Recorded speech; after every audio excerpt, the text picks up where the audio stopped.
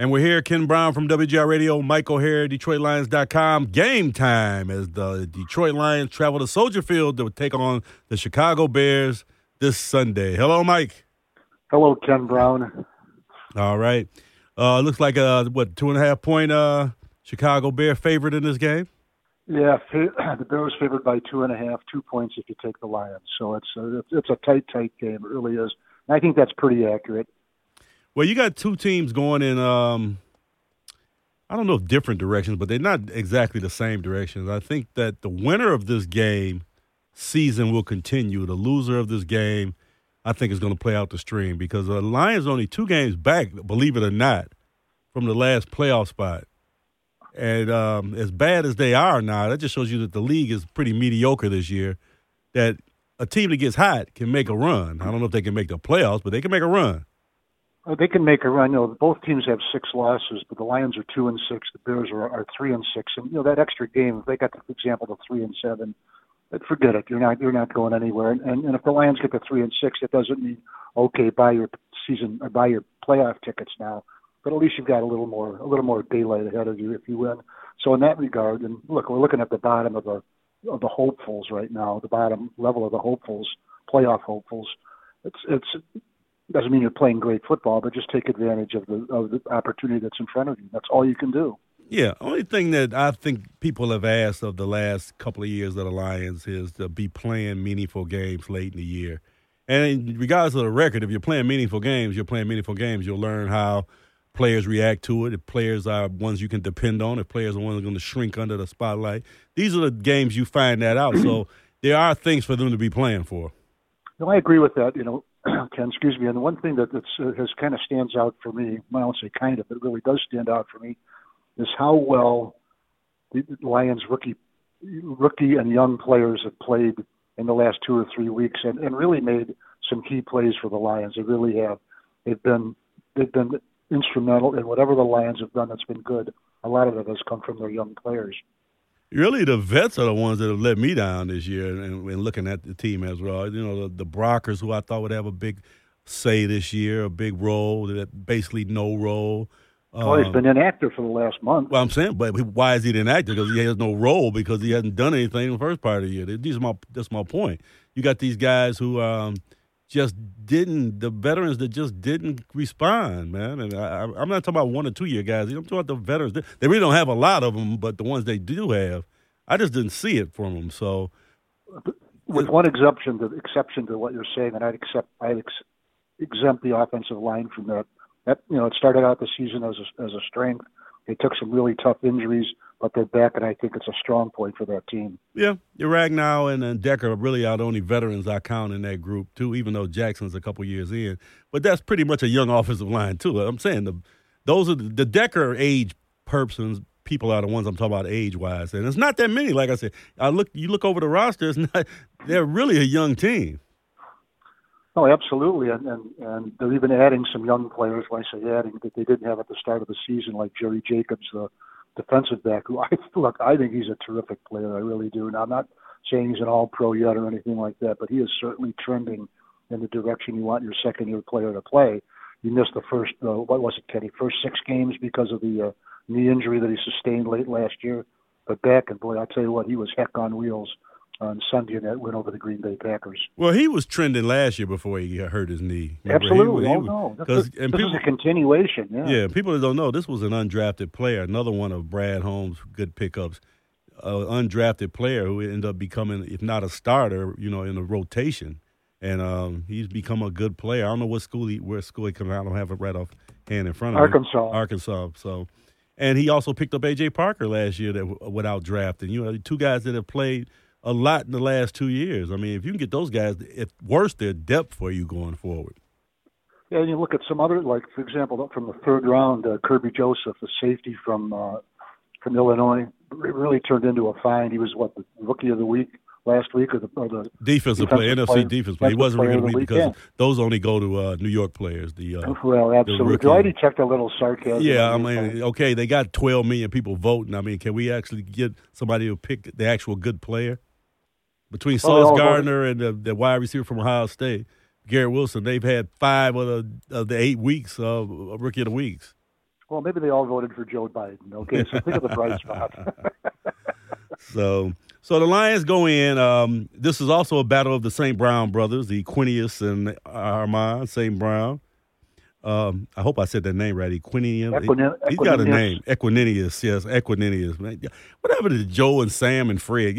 Man, these names are getting harder every year.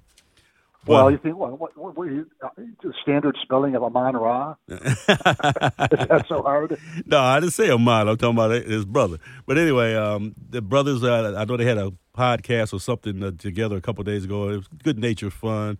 Two respectful young men talking about these teams. I thought they had some cogent points in it, too. It wasn't like just, your team sucks, we going to win. They were like, this part of your team is this.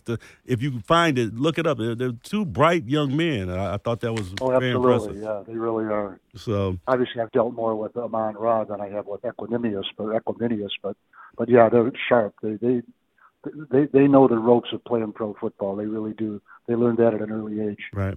Well, the Lions signed a secret weapon the other day that I think is going to play a part in this game. Trinity Benson has returned. The Trinity Benson trade has made its way back.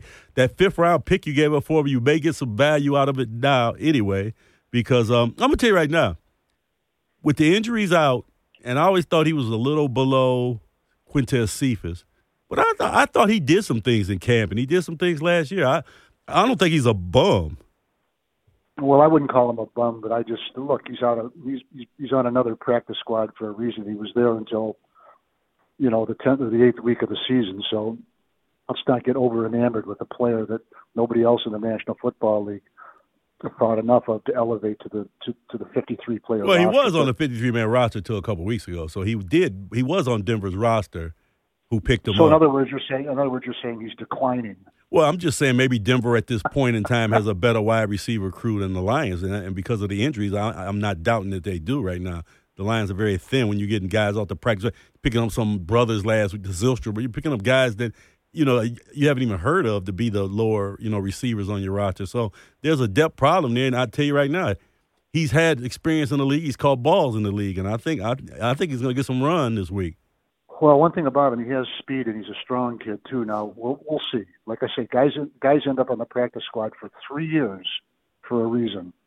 Sure.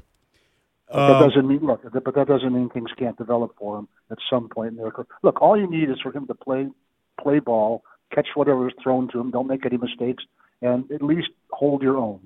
Just at least hold your own. Yeah, when Goff throws to your right side, turn right. If he throws to your left side, turn left. And maybe you could teach Raymond that too, because evidently he has a hard time with that. So, like I said, I've seen worse out there.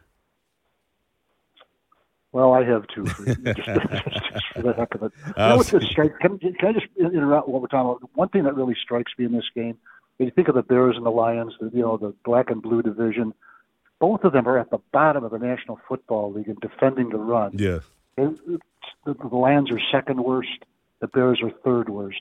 148 yards by the Lions per game, 147 by the Bears. That just really strikes me as whatever happened to Joe Schmidt and Mike Lucci and Chris Spielman and those guys and the Bears. The Bears Hall of Fame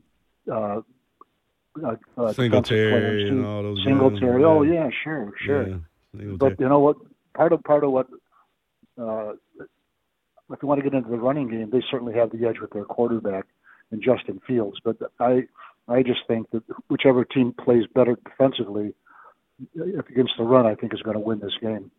Yeah, I do too. And I'm not a big fan of these running quarterbacks because there's a shelf life on them, and I don't think much of him as a thrower. So if you can keep him in that pocket or keep him where his running is limited, make him throw the ball, you'll have a better chance to win this game. Well, he's completed 58.8% of his passes. We're talking about Justin Fields, which is almost identical to what he did last year for his full season, however many games that was. And that tells me one thing, that he really hasn't progressed as a thrower. Or he is what he is. Yet. Or this is all you're going to get out of him. But on the other hand, he's got just a little over 600 yards rushing in 8 games. You're talking about a guy who's going to break, he's going to break records with his legs. Yeah.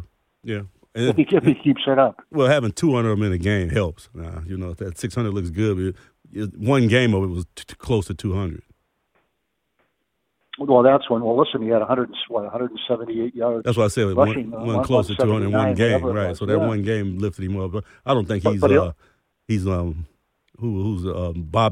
Jack. What was my man's name for Bobby Douglas? He's not Bobby Douglas, but he's not yet. But he's not yet. So we got the Lions there against the Bears. Let's just call it right now. What do you see this game happening? And give me a score. Well, I think the way it may not show up entirely in the numbers right now, but I think the Detroit Lions have gotten better on defense, steadily better. Not great, but one thing that's still missing on that defense, and I think it's just the way it's going to be for the entire season is there's no pass rush, not really. And if the quarterback feels they just run because they can't stop the running quarterback. Having said all this, I think the Lions have done enough good things. They really have shown early in the season their ability to score. That's been missing lately. 140 yards, 140 points scored in the first 4 games, 48 in the last 4 games.